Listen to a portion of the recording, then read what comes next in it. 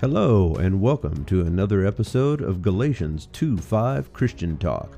Living the Christian life isn't always easy and can be confusing. Join me now while we talk about a biblical perspective of Christian life and how to live it out in an ever-changing world. I'm your host Mark Kublank, and this is Christian Talk.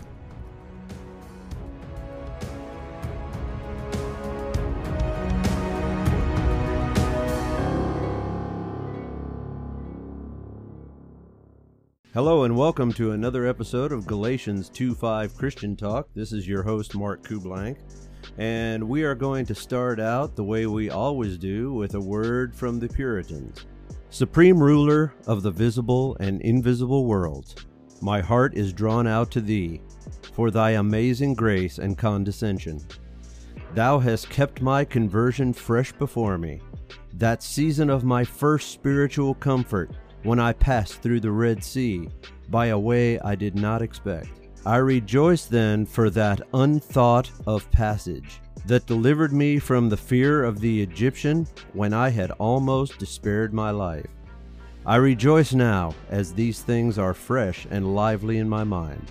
My soul melts when I think of thy days of old with me, when a poor worthless creature, without wisdom or direct or strength, to help myself, was laid under the happy necessity of living upon thee and finding thy consolations large.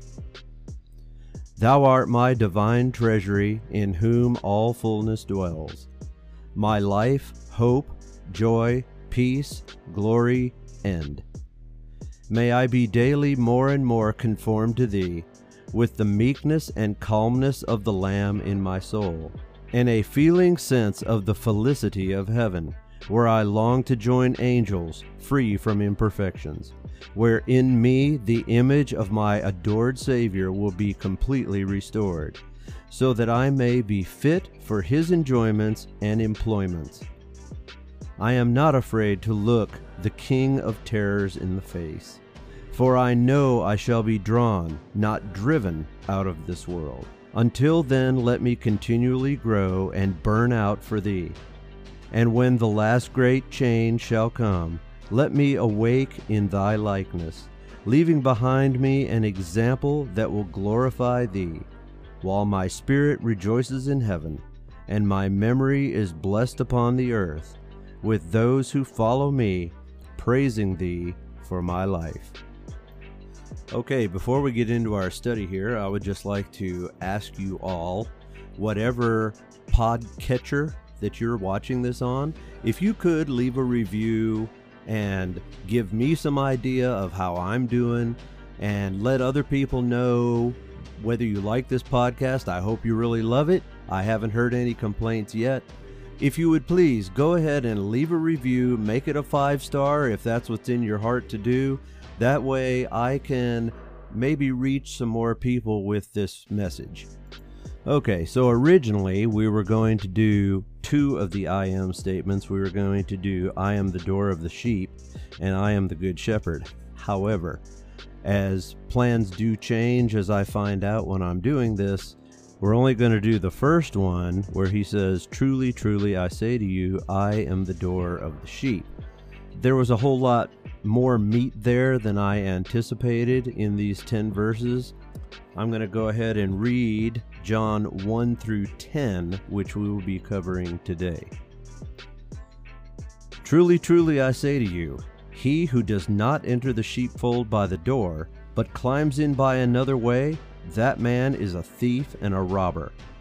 But he who enters by the door is the shepherd of the sheep. To him the gatekeeper opens.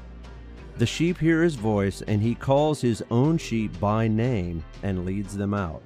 When he has brought out all his own, he goes before them, and the sheep follow him, for they know his voice. A stranger they will not follow, but they will flee from him, for they do not know the voice of strangers." This figure of speech Jesus used with them, but they did not understand what he was saying to them. Verse 7.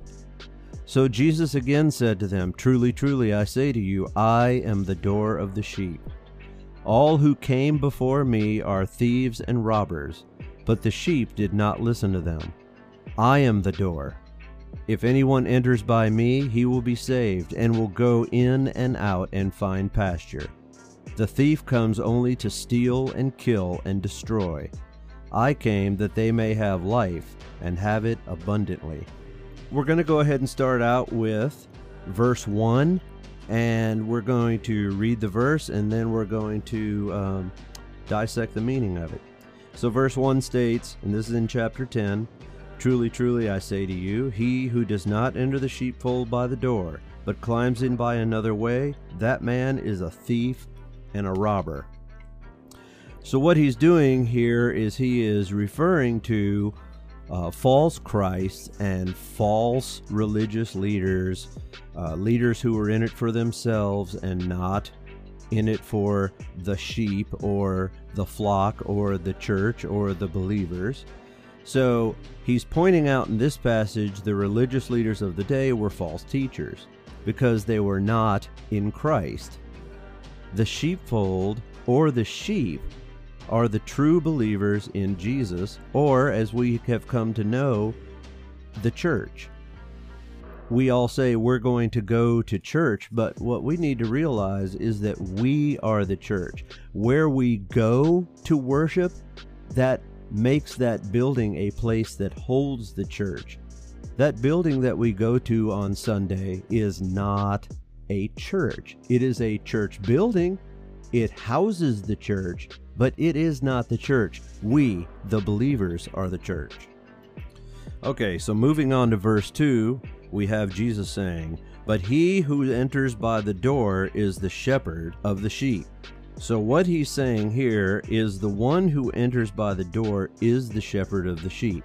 What he's saying is that leader is a true leader. That leader is in Christ. A believer in him as God and Messiah is a true shepherd. Before you can be a shepherd and enter in through the door and not come in a back way, not come in through false teaching, but come in through the front door, then you are a true shepherd, a caretaker, and as we've come to know them today, as pastors. Okay, so moving on to verse 3, we see Jesus saying, "To him the gatekeeper opens. The sheep hear his voice, and he calls his own sheep by name and leads them out." Okay, so what he's saying here, and what we have to keep in mind, is that this gatekeeper is a hired hand. He watches the gate, but he is not the shepherd of the sheep. They do not primarily care for the sheep directly, but they're more of a gate guard. This would be kind of like if you had a sheep dog in with the sheep. He's not the shepherd. He guards the sheep, but he does not love and care for the sheep. He's just doing a job.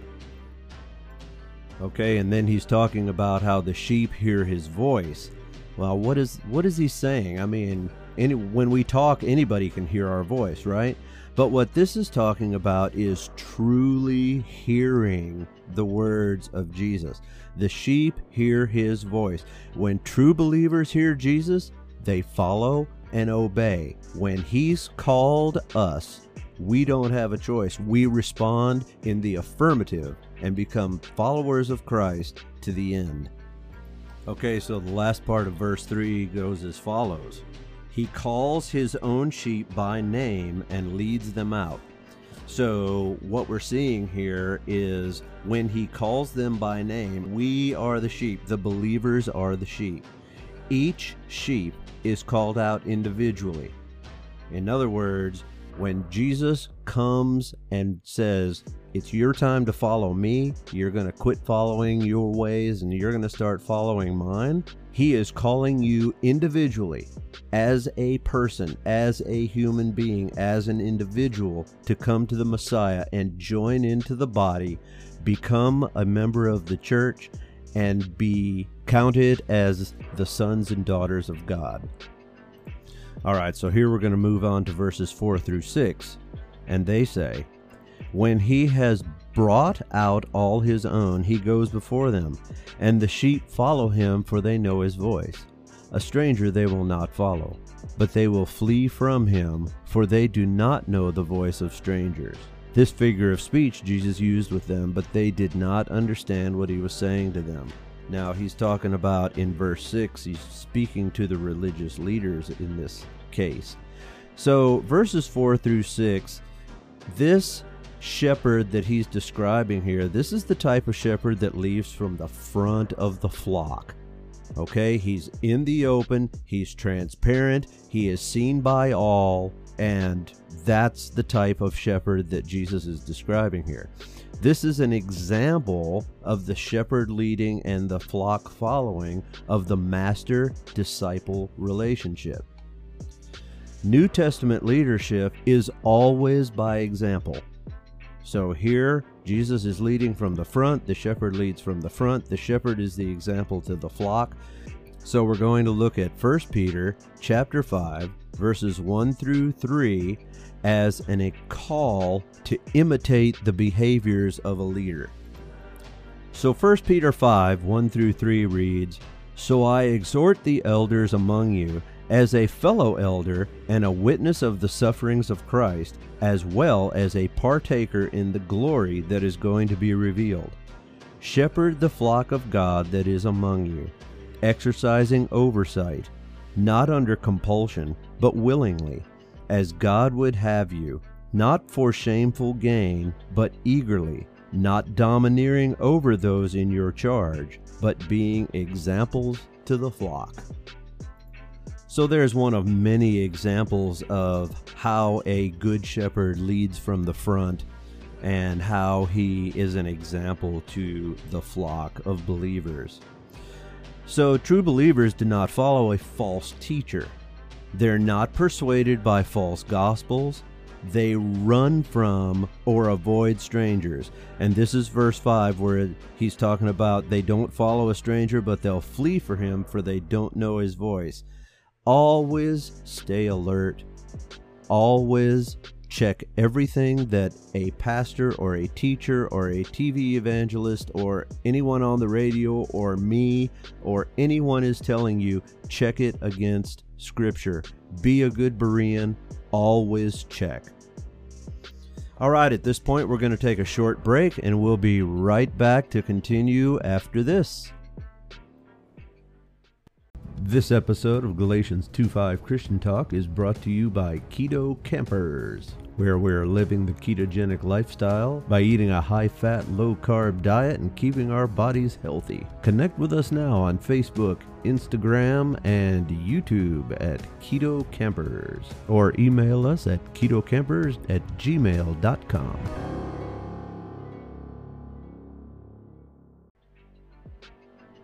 All right, hello, and welcome back to Galatians 2:5 Christian Talk. Let's continue with our study. So we're going to jump right in and start with verse 7.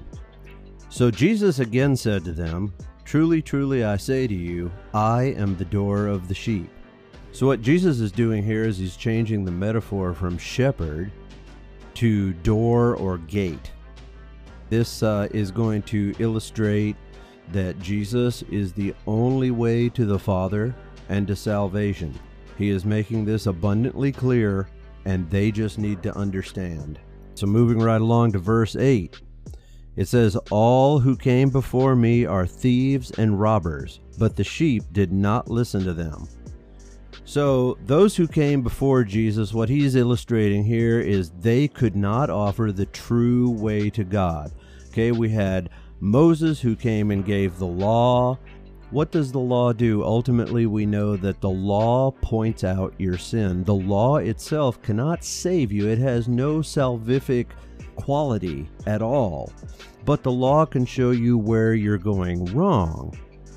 So the only true way to God is through Jesus Christ. The false leaders, which were the Pharisees, who were for the most part in it for themselves, and false messiahs, who claimed to be the way to God, were these false teachers that he was talking about.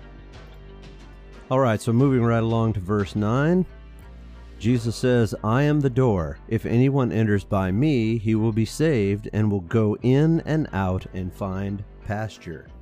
So again, he states, "I am the door." all of these statements that he's making, this series that we're doing, when he says, I am, he was doing that intentionally. They knew exactly what he was meaning when he said that.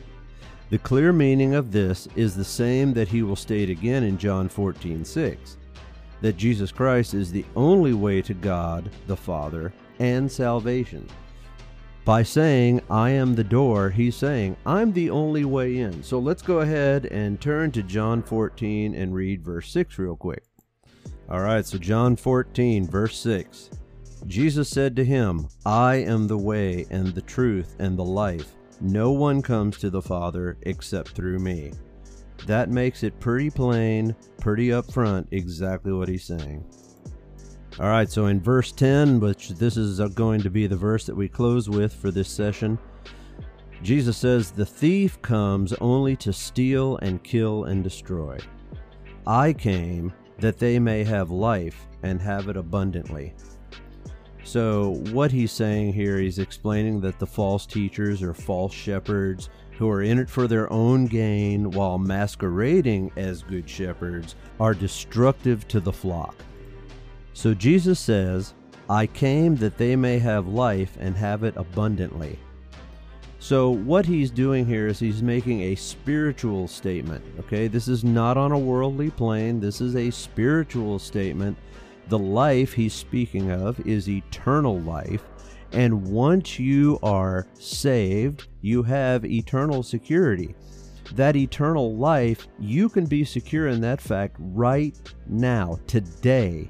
And it's not only now, but in the world to come also.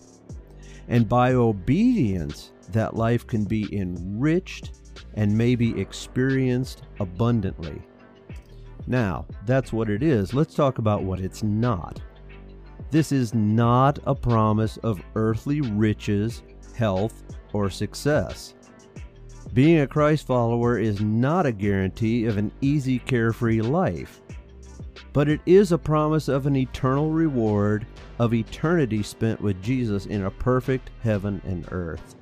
Prosperity gospel, prosperity preachers, you people have it wrong. It's not about money. It's not about cars. It's not about wealth. It's not about success. The spiritual promise of abundant life that Jesus gives to everyone who believes in Him is that one day they will spend eternity in paradise with Him. That's enough. We don't need any more. Jesus is enough. Okay, so I want to thank you all again for joining in for this episode of Galatians 2:5 Christian Talk. And if you'd like to contact us, we'd love to hear from you. Our email is galatians2v5@gmail.com. And our Facebook is Galatians 2:5, that's spelled out TWOFIVE. And we'd love to have you join us there and make comments. Next time, we're going to be looking at John 10, verses 11 through 21, where Jesus makes the statement, I am the good shepherd. Now, in closing, we are going to read from Psalm 119, and this week we are on verses 41 through 48. All right, so beginning in verse 41. Let your steadfast love come to me, O Lord, your salvation according to your promise. Then shall I have an answer for him who taunts me, for I trust in your word. And take not the word of truth utterly out of my mouth, for my hope is in your rules. I will keep your law continually, forever and ever. And I shall walk in a wide place, for I have sought your precepts. I will also speak of your testimonies before kings, and shall not be put to shame. For I find my delight in your commandments, which I love. I will lift up my hands towards your commandments, which I love, and I will meditate on your statutes. All right, so I wanted to thank you one more time for joining us for this episode. This is your host, Mark Kublank. Thank you for tuning in to Galatians 2:5 Christian Talk, and may God bless you richly.